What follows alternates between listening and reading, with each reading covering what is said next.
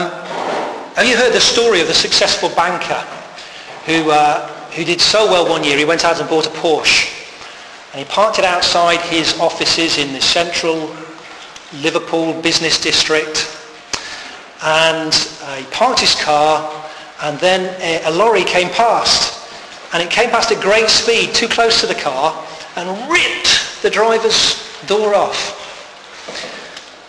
You're looking like worried. I'm saying this with a slight wry smile, all right? Okay, slight joke to this, okay? Immediately the driver grabs his iPhone and he dials 999. And the police and the ambulance arrive. But before the police can begin to ask some questions, the banker is screaming hysterically and saying, "I've just bought this brand new Porsche and now it's ruined." Before the policeman can begin to ask some questions, this is all going on, and he has to wait till the guy's calmed down.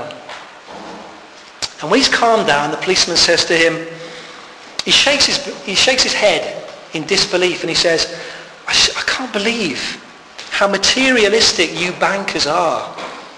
You're so focused on your possessions, you don't think about the more important things in life. How can you say such a thing? The banker says. He's shocked. And the policeman says, "Good grief, man. Don't you realise you've lost your left arm in the accident?" And looking down, the banker says, "Oh no, not my Rolex watch as well." You ought to treasure that one. I don't know many jokes. I know that one and the joke about the snail. Okay, and you're not getting them both today. You need to treasure that. Here Jesus is teaching about money. He's teaching about wealth. He's teaching about possessions. And last week we saw that the kingdom of God has more to do with everyday things like that than what we tend to think it has to do with. Regular reading of our Bible, praying, getting into some sort of spiritual mindset. No. Jesus says the kingdom of God has to do with the gritty realities of life. And that's why he has so much to say about money. And today's parable is part of teaching in Luke, which continues into the next chapter on that subject, on the subject of money. Who thinks they've got money sorted here, I wonder? Isn't it a constant preoccupation for us one way or another? Most of us haven't got enough. Yeah? I mean, that would be the case, wouldn't it? If we were honest, we would say we haven't got enough. Well, here we get some free financial advice. And we're going to look at this parable. The structure itself is straightforward. Jesus tells a story in verses 1 to 8, and then he draws a pointed lesson from it in verse 9. And then he uses the story as a springboard, if you like, to looking at the whole subject of money from a kingdom perspective. So in the language we were just saying earlier on, in those latter verses, he takes us into the house and we begin to look out on the world by standing there in the kingdom of God, and it looks different. It looks very different. And we're going to look at that when we come to those later verses. Thank you, Marion, for putting that up. So I've got some slides to help us as we follow. That's great. So first of all, the story. Did you see what was going on in the story? First of all, let's have a look. Once there was a rich man whose manager was accused of wasting his possessions. So basically, the manager is cheating on the owner. Okay, that's the story that Jesus has told. And when he's found out, he's told to do what every manager that cheats on his owner is told to do. He's told to empty his desk, basically, isn't it? You're out. You've lost your job. Okay? For cheating on the owner. And we could pause at that moment. We could pause at that point in the story for a moment and think, because some of you know what it's like to be in that situation, don't you? To be out of work, I mean. To be out of work and looking ahead to the future and thinking, where's the money going to come from? How am I going to cope? And it feels very dark indeed, doesn't it, in situations like that? We kind of would know, even though the owner's got himself into this, the manager's got himself into this trouble, we know that there's a depth of feeling there. There's trouble ahead. And we should have some pity, some remorse, shouldn't we? But then he comes up with a brilliant plan. I hope you don't mind me singling one of you. Linda, imagine you owed the owner of this company £10,000, and the manager, he comes up with this great plan.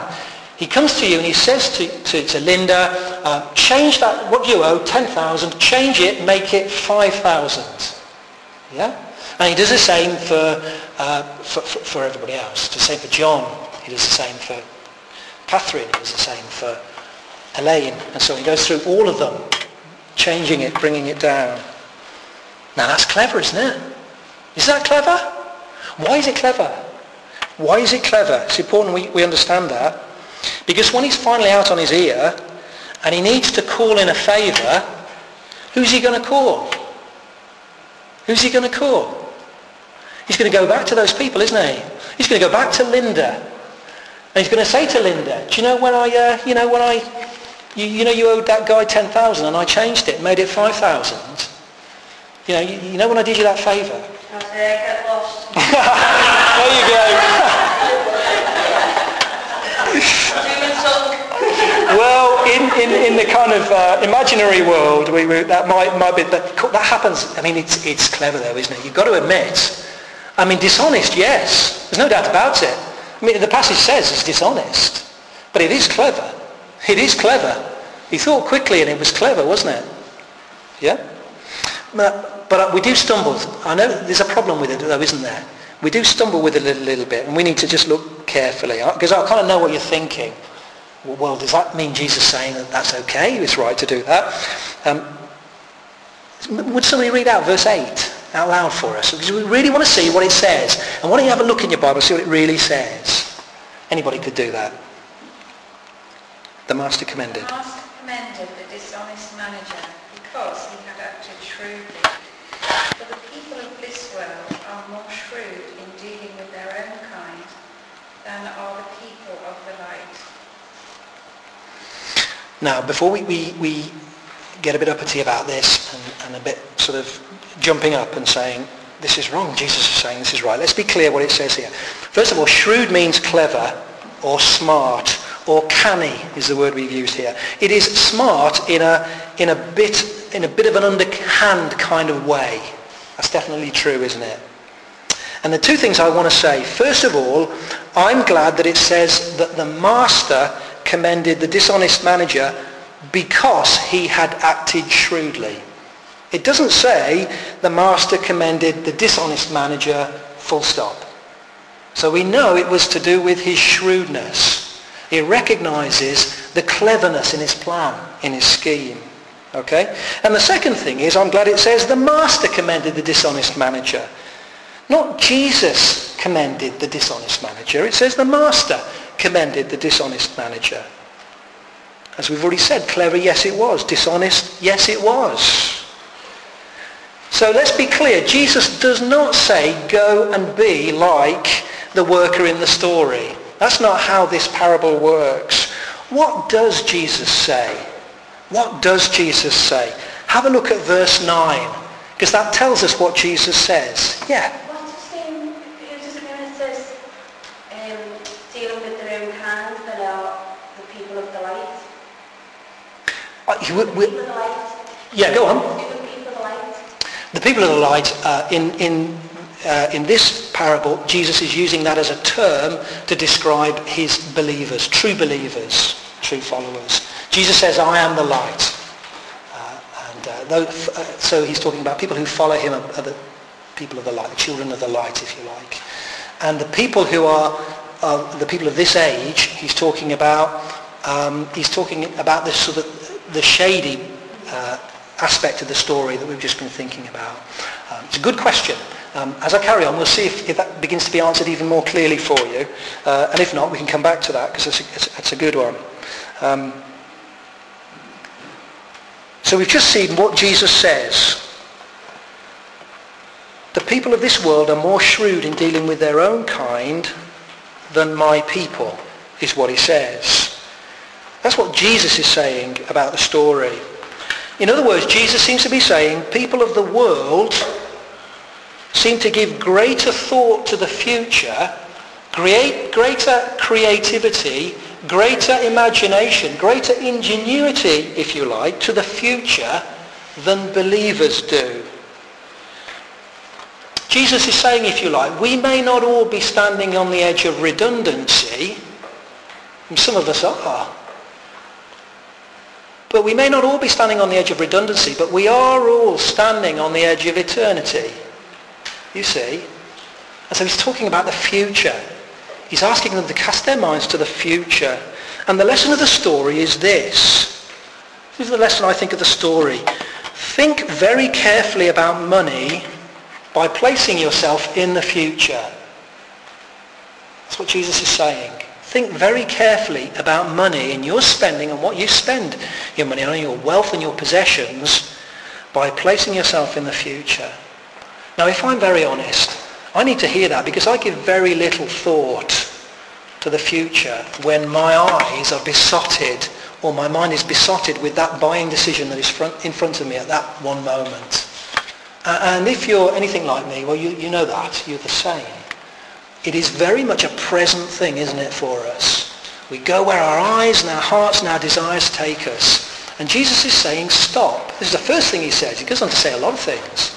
But he says, stop. Think carefully about money by placing yourself in the future. And by that he means God's future. Future with a capital G, if you want to call it like that.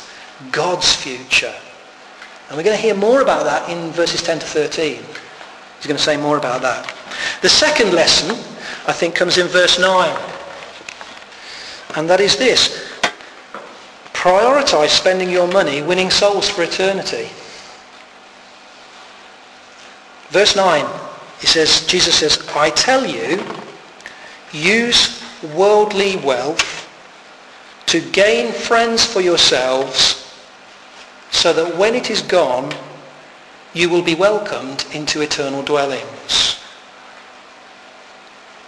Now, friends, I take it, is referring to people who are saved for all eternity because of their spending decisions. Because of, not your spending decisions. And Jesus calls them here, therefore, your friends. And they would be. When it is gone, could be about the fact that money comes and goes. And it does, doesn't it? You can be rich one minute, you can be poor the next. You can have a job one minute, you can lose it the next. But because Jesus talks about being welcomed into eternal dwellings, it's probably got more to do with the fact that money is gone when you die, isn't it? It's probably got more to do with the fact that the Bible says elsewhere, we brought nothing into the world and we can take nothing out. And we don't stop and think about that very often, do we? We brought nothing into the world and we can take nothing out. You know, there's the old undertaker's jokes. There's no shrouds. There's no pockets in a shroud. Sort of thing, isn't it? What did he leave behind? Everything. Because you can't take it with you. You can't take it with you, can you? And in that sense, all of those buying decisions, the new telly with anti-glare, the phone, whatever seems pressing today, whatever it is today, from the perspective of my certain death, suddenly looks different, doesn't it? I mean, think about it. The chances are I'll live out the last few days of my life hooked up to some hospital monitor, in all likelihood. And there'll be a drawer next to me. And that drawer will be 40 centimetres by 30 centimetres, perhaps that depth. And it will contain anything that is of value to me, won't it really? Anything that really matters at that point.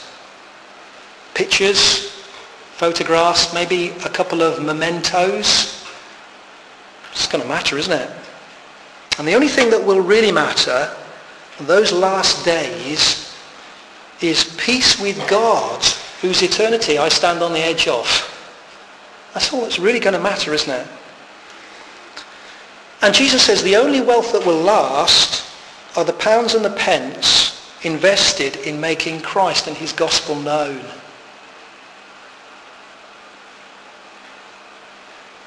So Jesus says to you now, think carefully about money by placing yourself in the future. Prioritize spending your money winning souls for eternity. Now, I want to say it couldn't be clearer than that, could it? Uncomfortable, yes, but it couldn't be clearer than that. Today it almost certainly includes giving to support the work of the local church, since that's the immediate means that God has given us to making Christ and his gospel known here, doesn't it? Winning souls for eternity, as Jesus talks about here. I don't know how much any of you give. I don't, but I'm confident of this. Any attempts to grow into salvation will be stunted if we ignore what Jesus is telling us very clearly here.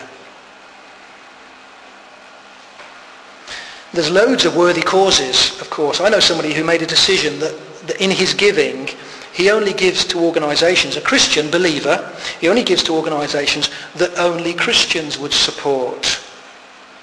Because there's loads of worthy causes, aren't there? But there are some things to which only a Christian would give, because they're about holding out the kingdom of God, the good news of the Lord Jesus Christ. And it challenges us to think, what are our priorities, doesn't it? A good example might be the Barnabas Fund, their work in supporting Christians in areas of poverty and persecution. There's lots of good causes supporting people in areas of poverty. But the Barnabas Fund are a Christian organisation that seek to put the money in the hands of Christians in those places of poverty and persecution, that those Christians might show the love of God abroad and the gospel of the Lord Jesus Christ among the communities that they're living in, that people might experience that love, that they might know the Lord Jesus Christ, and that their eternities might be secure and safe in him. I mean, that's a good idea, isn't it? Actually, if we're going to be supporting people in areas like that, that's a good idea, isn't it? And Jesus says, picture the heavenly welcome party. I want to encourage you in this, because Jesus is talking about a heavenly welcome party in verse 9. Men and women, boys and girls.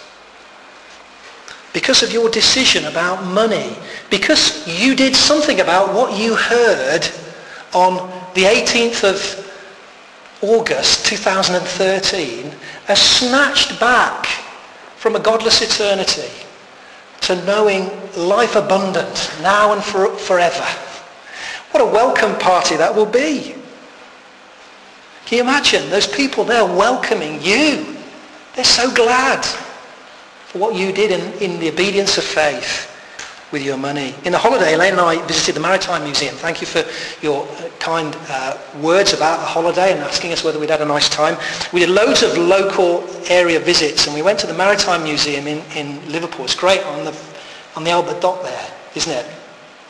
And the Titanic exhibition has got a cabinet there dedicated to the captain who speedily steered his ship to go to the rescue of those passengers that were sunk in the Titanic. You know the story?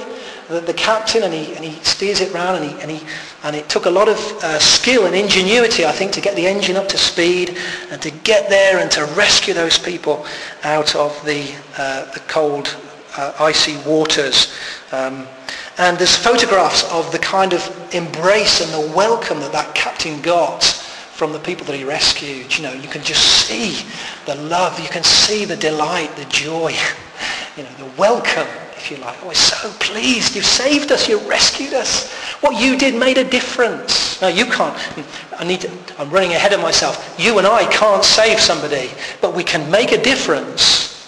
Jesus is saying you can make a difference here with the decisions that you make about the kingdom of God. Imagine that welcome party.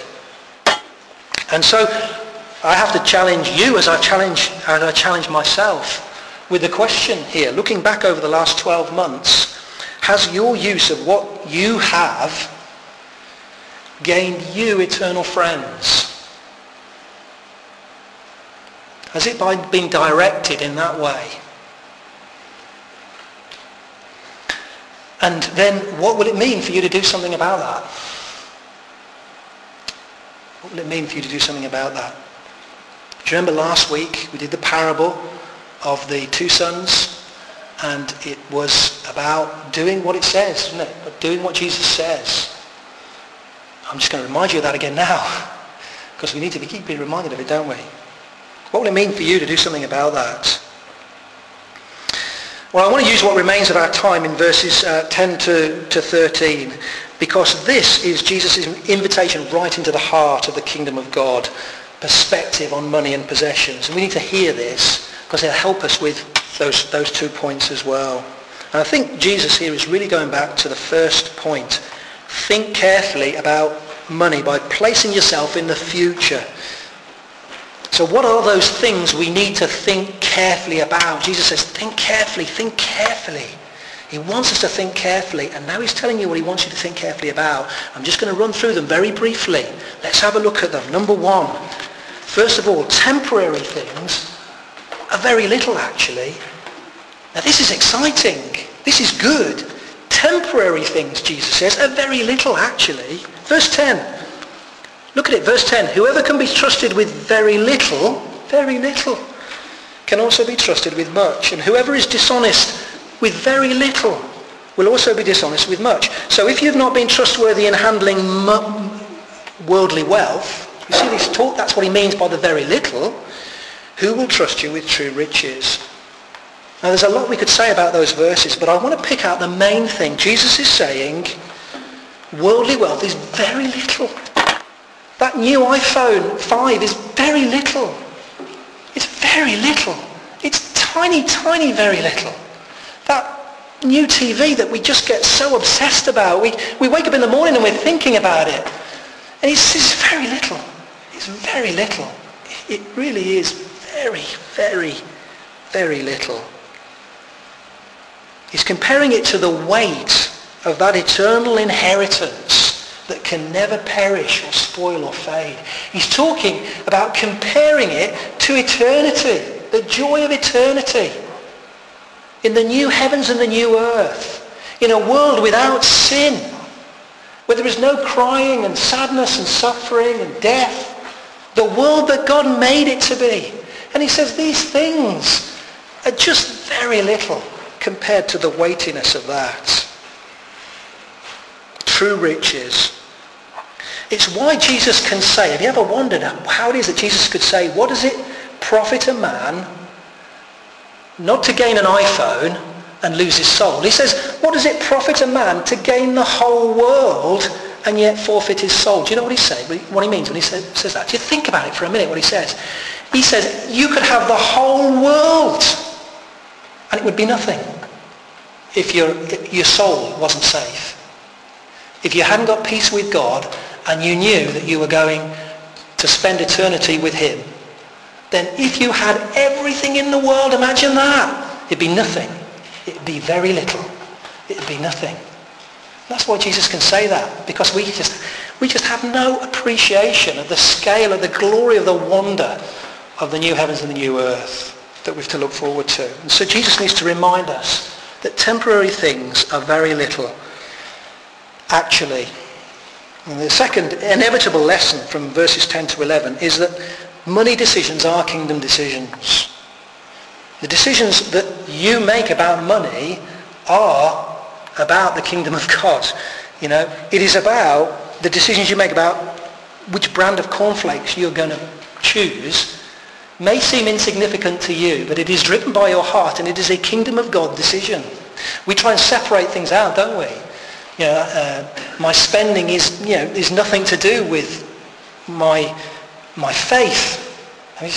And Jesus says, no. It's all to do with it. Even what you decide to spend on cornflakes is a kingdom of God decision. So what do you do if you want chocolate instead of a cereal? Absolutely. Well, somebody help Linda. We need help with that, don't we? Yeah. Well, we'll have to talk about that. We'll have to talk about chocolate maybe once a week. You know what I'm saying, don't you? There is no separation. There is no divide. The kingdom of God is about the gritty realities in those areas. Number 3, you have nothing which God would consider as yours. You and I have nothing that God would consider as yours. Verse 12, And if you have not been trustworthy with someone else's property, who will give you property of your own? In other words, you and I have nothing which God would consider as ours. You and I are caretakers, not owners of what we've got. Very clear New Testament teaching, Jesus, on our possessions and wealth. Well, that's a fresh perspective, isn't it? And we need to hear that. People asked us when we arrived, Elaine and I, are you going to buy your own house here or are you going to rent? Well, think about that question for a moment now in the light of that. The correct answer to that question is we're renting. And we bought our house, but we're all renting. We're all renting actually, aren't we? It may say freehold on the deeds. In fact, it doesn't. It's leasehold. That's a puzzling thing, isn't it? When you buy a house and then the solicitor starts going through the lease. You say, excuse me a minute, I'm paying hard money for this house. What's this lease all about? Oh, no, it's leasehold, 999 years. Listen, we're all leasehold. It's all leasehold. Everything you own, it's all leasehold. You and I have nothing God would consider as our own. Which means, you think about the implication of that, it means that what we spend our money on ought to be as much as important as what we give away. What we keep for ourselves, as far as the kingdom of God is concerned, is of as much importance as what we give away.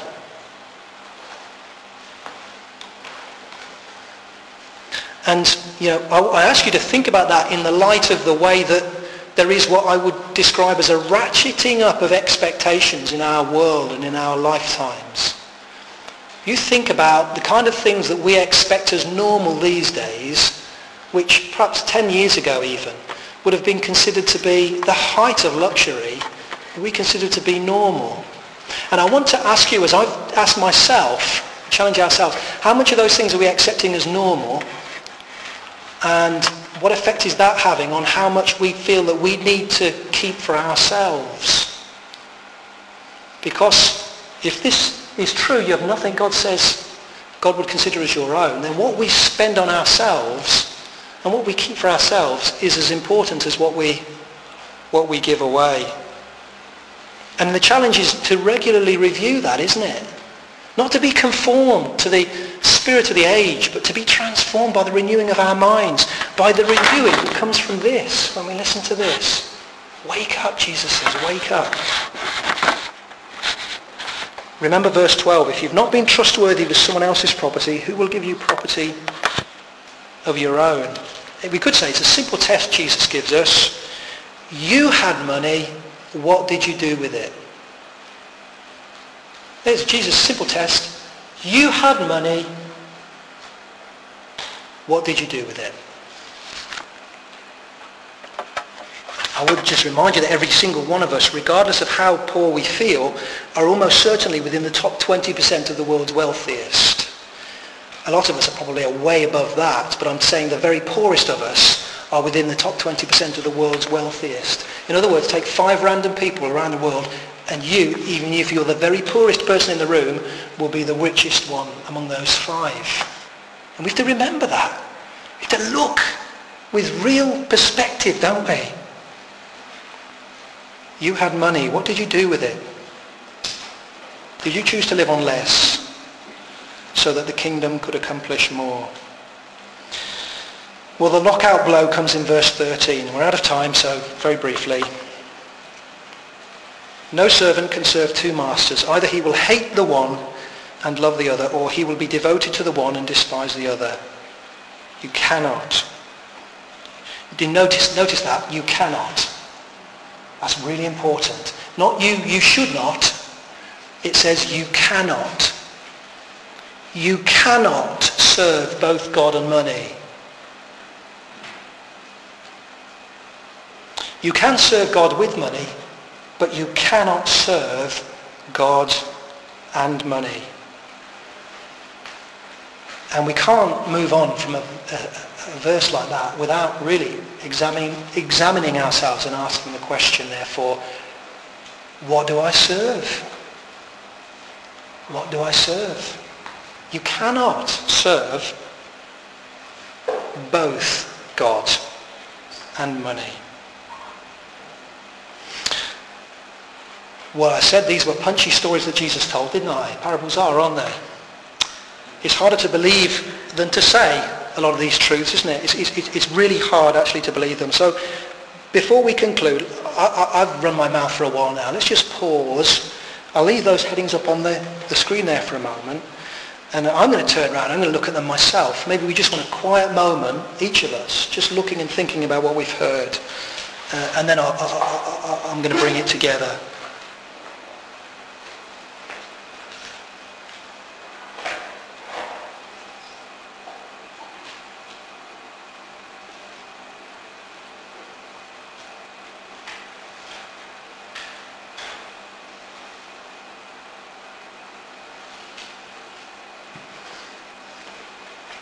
Let me finish by saying, in the same way as last week, Luke organises his teaching in this part of the eyewitness accounts as part of Jesus' final journey to the cross. It begins back in chapter 9 verse 51. If you're making notes, you might want to write chapter 9 verse 51, and you'll see that everything beyond that point is Jesus' stories on the journey to the cross. On the journey to the cross. And he's holding the kingdom of God out to people on that final journey.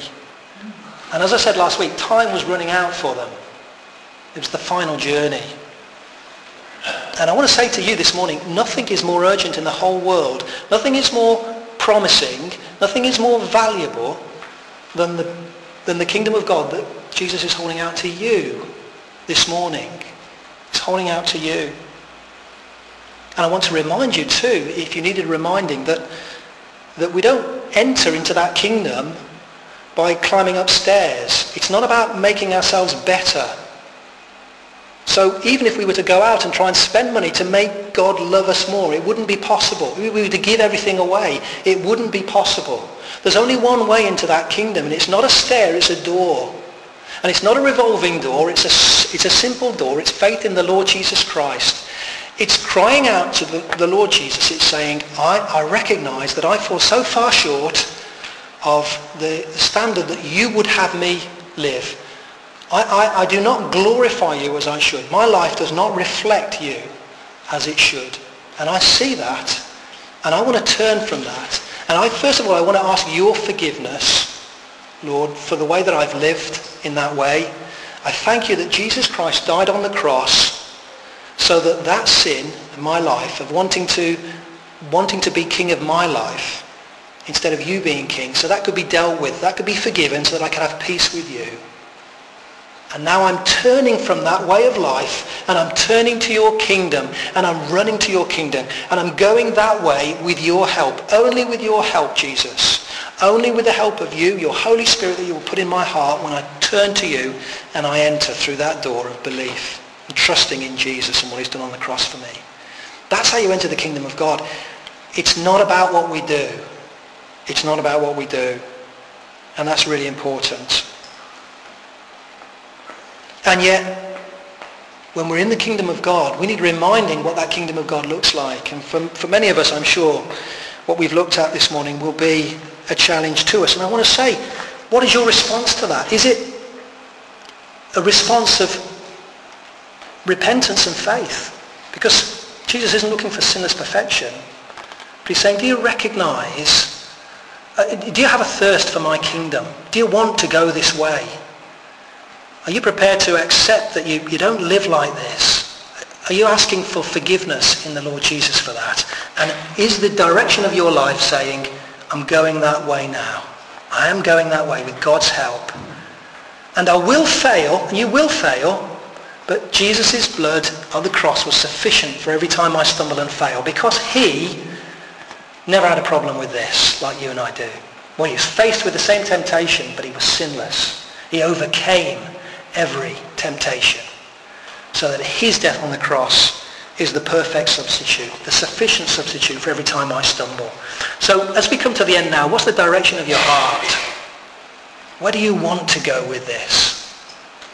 How does the kingdom of God feel to you? Is it something you want? Do you feel comfortable there? Do you want to be at home in that kingdom? What does that mean for you? What are you going to do? Are you ready to commit yourself afresh to living as a citizen of that kingdom. Because what we do in response to this does matter, doesn't it? And I want to just finish finally by saying, yeah, if you're thinking this is tough, this kind of teaching is tough, let's look to the Lord Jesus. Let's look to Jesus. He didn't consider what he had as something that he had to hold on to. He gave it away for the benefit of eternal souls, didn't he? I got to finish with this verse in Philippians. It's the translation of the Message, I think, translation for clarity. But think about Jesus when you think about your money. Think of yourselves the way Jesus thought of himself. He had equal status with God. We can't begin to imagine. But didn't think so much of himself that he had to cling to the advantages of that status no matter what. Not at all. When the time came, he set aside the privileges of deity and took on the status of a slave, became human. And having become human, he stayed human. It was an incredibly humbling process. He didn't claim special privileges. Instead, he lived a selfless, obedient life and then died a selfless, obedient death, and the worst kind of death.